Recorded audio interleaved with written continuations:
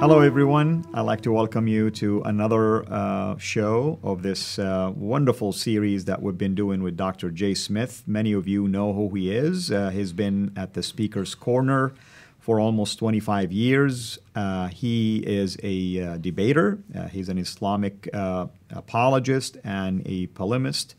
And he represents also a amazing center called the Pfander Centre for Apologetics, and also he represents another interesting and amazing also ministry called I², among many other things, of course. And we congratulate you, by the way, on your PhD. And we're excited that Dr. Jay Smith has been with us here in studio for a few days now, and we've been doing a lot of these series on the topics that are extremely problematic, extremely provocative, topics that I think a lot of people need to know about, but not just any people. Our Muslim friends need to be fully aware of them. And as a former Muslim myself, who grew up, born, raised in Saudi, and used to think one way about Islam and its history and its book and its man, I find it fascinating, of course, now that we are discussing new discoveries that contradicts a lot, if not all, of the traditional views within the Islamic scholarship. And that's what we're doing, myself and Dr. Jay Smith. Today, we are going to take another look and basically a different angle in relationship to those traditional views. And we will start by talking about the traditional dating as it relates to the start of Islam, the rise of Islam, the history of the Prophet of Islam, and from there, we'll venture into a whole lot of interesting topics, I'm sure. Dr. Smith, thank you so much for joining me here. Well, it's good to be here. And Al, exactly what you have been saying. Remember the earlier episodes, we said that Islam really is dependent on two pillars, you might say, that hold it up. And those pillars are one book modeled by one man. The Book of the Man, the Book of the Man. We've said this many times. We've been bringing it up in our own discussions. It all comes back to one book modeled by one man. And now the earlier episodes, I think we did about 9 of them, they were all zeroed in on the book, the Qur'an itself. Now we're moving to the man himself. We're now going into the next pillar. And we're looking from a historical standpoint, what does history tell us? And this is why it will be damaging. And we're warning Muslims right up front. This is not going to be easy to listen to. We do not apologize for this. This has already been done against our book and our man. For 150 years, we've had these same questions. Redacted criticism, source criticism, historical criticism, literary criticism, all these criticisms were created confronting the Bible and the person of Jesus Christ. Correct. And we've answered every one of those criticisms. That's why we understand this material better than probably anybody else, because we've had to work through it, especially the last 100 years, we've had to work through it. Now we're taking that edifice, all those criticisms, and bringing them over to Islam and asking the same questions that have been asked of our Bible, we asked of the Qur'an. We did that in the previous episodes. The same questions that were asked of Jesus Christ and how Christianity began, we are now moving to the person of Muhammad and Islam and Mecca and these areas. How did Islam really begin? And these are the questions we're going to do in these episodes. Now, to do that, we need to look and see what they say. And the Muslims are very clear that they have what they call the classical account. That's correct. Let's look at the screen, and you can see the dates that are there. So let's start with these dates. This is what you hear in every school, in every, I don't know of any other college or university in the world that has any other story but this story that we're going to show here. That the story is, the narrative is, Muhammad was born in 570. Correct. Okay? No one's ever doubted that. That he was born in a place called Mecca. No one's ever doubted that. That in 610 he was in a cave, and angel Jibril, as we know Gabriel in the Bible, came down, and as we said in the previous episode, said, Akra, read. And his response was, Ma Akra, I cannot read. Squeeze 3 times, and he goes back to Khadija, his wife, and she does a little test, have him sit on either knee, then disrobe and ask him, was this really an angel? And that proved that this was something authentic. And then she goes and has him talk to her cousin, Waraka ibn Nawfal, who is a Nestorian Christian. One of the ironies is a Nestorian Christian gives him and says, truly, you are a prophet. So it's a Nestorian Christian, according to the Islamic traditions, this narrative that really give Muhammad his authority. That was all in 610. So from 610 to roughly 622, there you can see on the slide, he then receives these Meccan revelations. And by that we mean the second half of the Qur'an. That's right, and it's very distinguishable, of course, in style and format and everything else. And how is it distinguishable? I mean, it's known to be short, poetic rhymes. A lot of young Muslim kids, usually start there and by memorizing. And most of the Meccan material we can accept. There's not too much that we would have a problem with. That's right. God is up here, man is down here. Correct. God does not enter time and space. There's nothing between God and man. So he needs these intermediaries called these Rasuls, these Nabis, and many of the stories there are about biblical characters. They're not the same stories you and I have, and they do not equate with the Bible as we talked yesterday. That's correct. But that Meccan material is the easy material. That's the acceptable material. Correct. Then he moves in 620, well, before that, in 621, as you can see in the narrative, he is woken up in the middle of the night, told to get on the back of a winged horse called the Burak, and he flies from Mecca up to Medina and then goes up to the seven heavens. To Jerusalem, you mean? Miraj, yeah. Sorry, did I say, I'm sorry, Jerusalem, Yeah. and that's where the Dome of the Rock supposedly is situated, where that happens, where he then goes up. We're going to come back to the Dome of the Rock, hugely significant later on in these episodes. But that's where called the Miraj. How do you pronounce it? Yes, Mi'raj. Mi'raj. So I'll let you do the pronunciation so I don't desecrate it and make a fool of myself. That happens in 621. And then the next year, he then goes from Mecca up to Medina, and that's called the Hijrah. That's the Exodus from Mecca to Medina.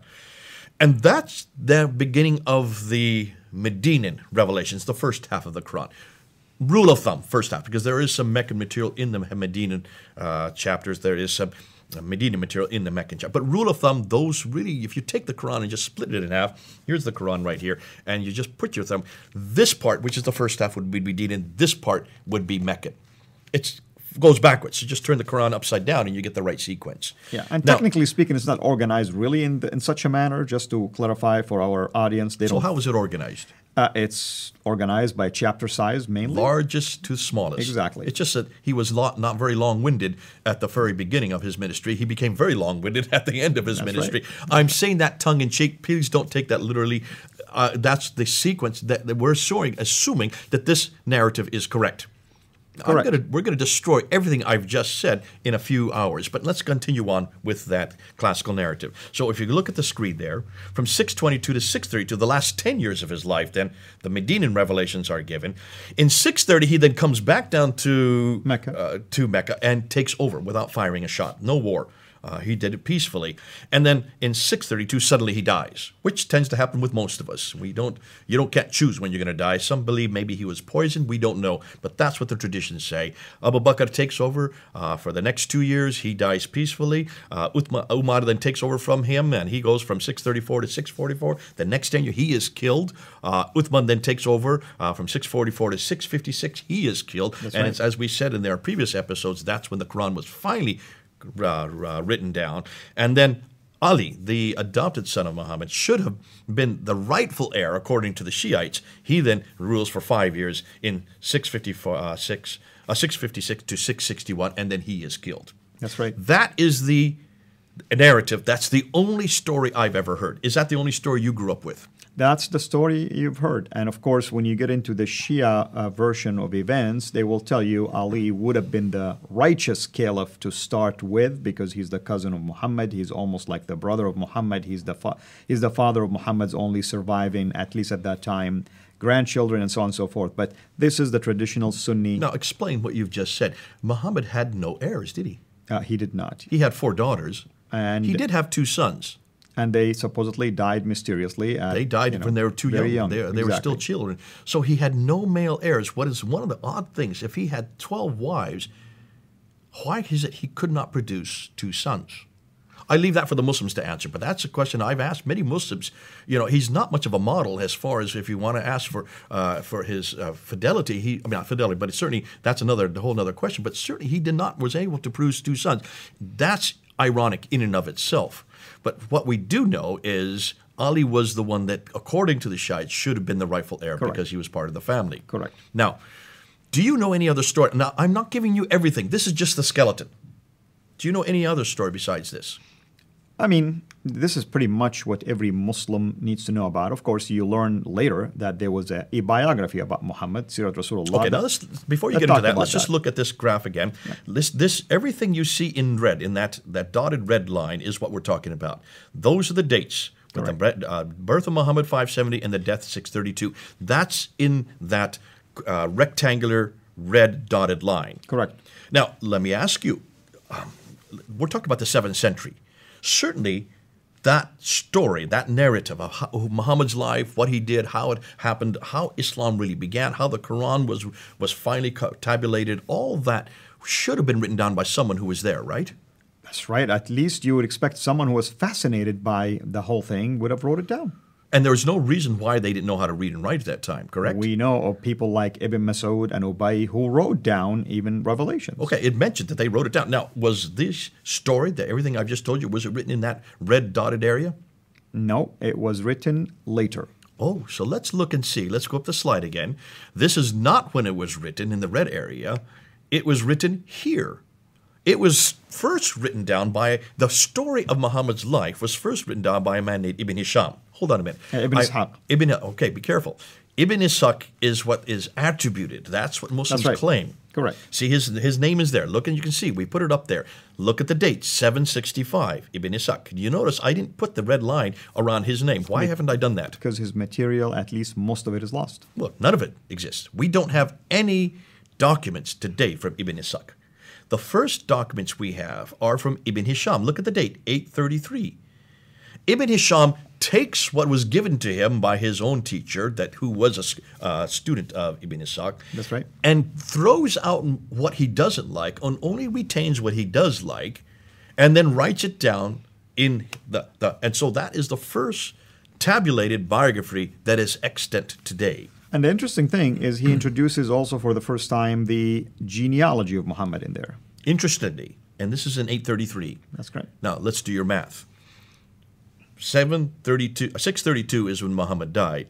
833 is when Ibn Hisham died. How many years have we got 201 years. 200 years.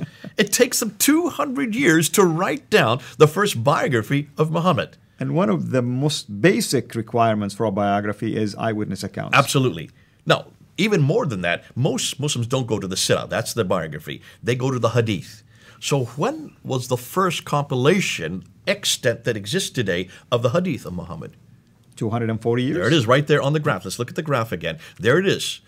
870 is when Al-Bukhari dies. He's the first to tabulate it in one form. He was given 600,000 of these akhbars, and he whittles them down, throws out all of them except for about 7,400, basically 397. That's 80. So 98% he throws out and only retains 2%. Throws out the vast majority, retains only 2%, and that's the 9 volumes that we have today. Correct. We're thinking that's the 9. It's attributed to him because even the earliest document we have for Al-Bukhari is not to the 11th century, and that's only 1 volume.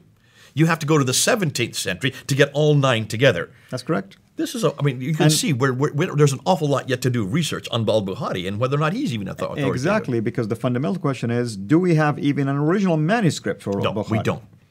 Not until the 11th century, and he was there in the 9th century. So it takes another 200 years before we even get a manuscript that we can even attribute to him, and that's only 1 volume of 9. So there you're talking about 240 years after the Prophet. When you get to the Tafsir and the Tahriq, which would be the commentaries that explain the Quran, and the Tahriq, which would be the history of all of mankind up until the time of Muhammad, they are introduced by a man named Al-Tabari. Look on the graph again. You'll see when he died, 923. So that's the 10th century. So everything we know about Muhammad, everything, you can see it on this graph there, everything we know about who Muhammad was, what he did, comes from Ibn Ishaq, 765. We don't have his material, so we have to go to Ibn Hisham, 833, Al-Bukhari, 870, Al-Tabari, 923, and later. And I want to just make a comment right here. I'm going to ask my Muslim friends who are watching this, doesn't this prove to you that Islam is a man-made all the way? All the way. Hundreds of years later. Exactly. I mean, what else, what kind of evidence do you need to prove that it's 200 years later, you have information all of a sudden written about a man that lived 200 years earlier? Will you yourself write anything about somebody who lived 100 years earlier or 50 years earlier without a single eyewitness account and be able to publish it? No, we're Christians. We go to Jesus Christ. Let's go up and look at the slide I want to put up next, because look at this slide. Here's a comparison. If we as Christians were dependent on who Jesus Christ was, what he did and what he said, and we know that immediately from the writings of Paul were written within 15 years of Christ's death. We know that the Tafsir, let's do like with like. The Sira of Jesus, which would be the biography of Jesus, would be Matthew, Mark, Luke, and John. Right? That's correct. That would be his life. The equivalent to that, exactly. That's the black letter of the Gospels. That's correct. The Hadith, what Jesus said, would be the red letters. In my Bible, we have red and black. What Jesus said is written in red. That would be the Hadith of Jesus. Correct. So we know that 3 of those, the Sira and the Hadith of Jesus, were written within, at the latest, 40 years after Christ's death for Matthew, Mark, and Luke. John would have been written within 60 years of Christ's death. And when you talk about equivalence, if you want to look at Tafsir, that would be Paul's letters, would be the Tafsir. They were written within 15 years of Christ's death. They begun to. That's right. If you want to talk about the history, that would be the book of Acts. That's correct. It would be the history of the early church. And written probably within between also 52 and 62 AD by Luke. So there you have the Sira, the Hadith, the Tafsir, and the Tarikh of Jesus, all written within 15 to 60 years of Christ's death. Look at the exact same genre for Islam, about who Muhammad was, what he said, and about the history of the early Islam. That is 200 to 300 years difference. If we were dependent on who Jesus was, and we had the very same type of material that Islam has about Muhammad and the beginning of Islam, we would know nothing about Jesus until the 3rd century. Correct. Matthew, Mark, Luke, and John would not have existed in the 1st century. We would be dependent on the 3rd century to even know who this man was, what he did. How would we defend him? And you know, brother, here is what troubles me, is that Muslims keep always going back to the fact that the one of the early, the P52 papyri, that it dates like 100 or to 110 AD. They're upset about that, and how can we even prove that any of the accounts are true? Yet it is still within the range versus the 300. Basically, what we're saying is Islam has a real problem here. Everything we know about who Muhammad was, how Islam began, what happened between him and his wives and his family, where even the name Mecca is nothing that exists in the 1st century. And we're going to get even better as we move into these episodes. We're going to now move into what the concern is of the historians. But you can see already, we're now doing like with like. And like with like, I'm so glad that we as Christians have authoritative eyewitness account. Matthew and John were actually there. They were with Jesus for the last 3 years. They saw what he did. They heard what he said. They wrote verbatim what they knew about what he said and did. Thank God for the eyewitness accounts. Mark and Luke got it from the eyewitnesses. And that's why we can know exactly who Jesus was, what he said. If you want to talk about whether we have the originals or not, that's not even in question. Nobody doubts that Jesus existed. Nobody doubts that he died on the cross. We have Thallus, we have Phlegon, we have Tacitus, we have Josephus, even Greek, non-Christian Roman, sources. all of these non-Christians that support the death of Jesus Christ. We talked about that in an early episode. When you look at what we have historically versus what Islam has historically, there's no comparison, but it gets much worse. We're going to show you now what we're now finding, because everything we know is from the 9th and 10th century. That's 200 to 300 years later. Wouldn't you like to go back to the 7th century? Absolutely. We're going to do that in the next episode. And with that in mind, as you can see now, I'm speaking to my audience, why this is a very rich material that we do not want to do it disservice by just cramming it all up in one episode. So we're going to have multi-parts of this particular series. Thank you so much, Dr. Jay. And until we meet again in part 2, have a blessed day. Thanks for watching. Make sure to like and subscribe so that you don't miss future videos. And please consider becoming a patron on patreon.com/Sira International.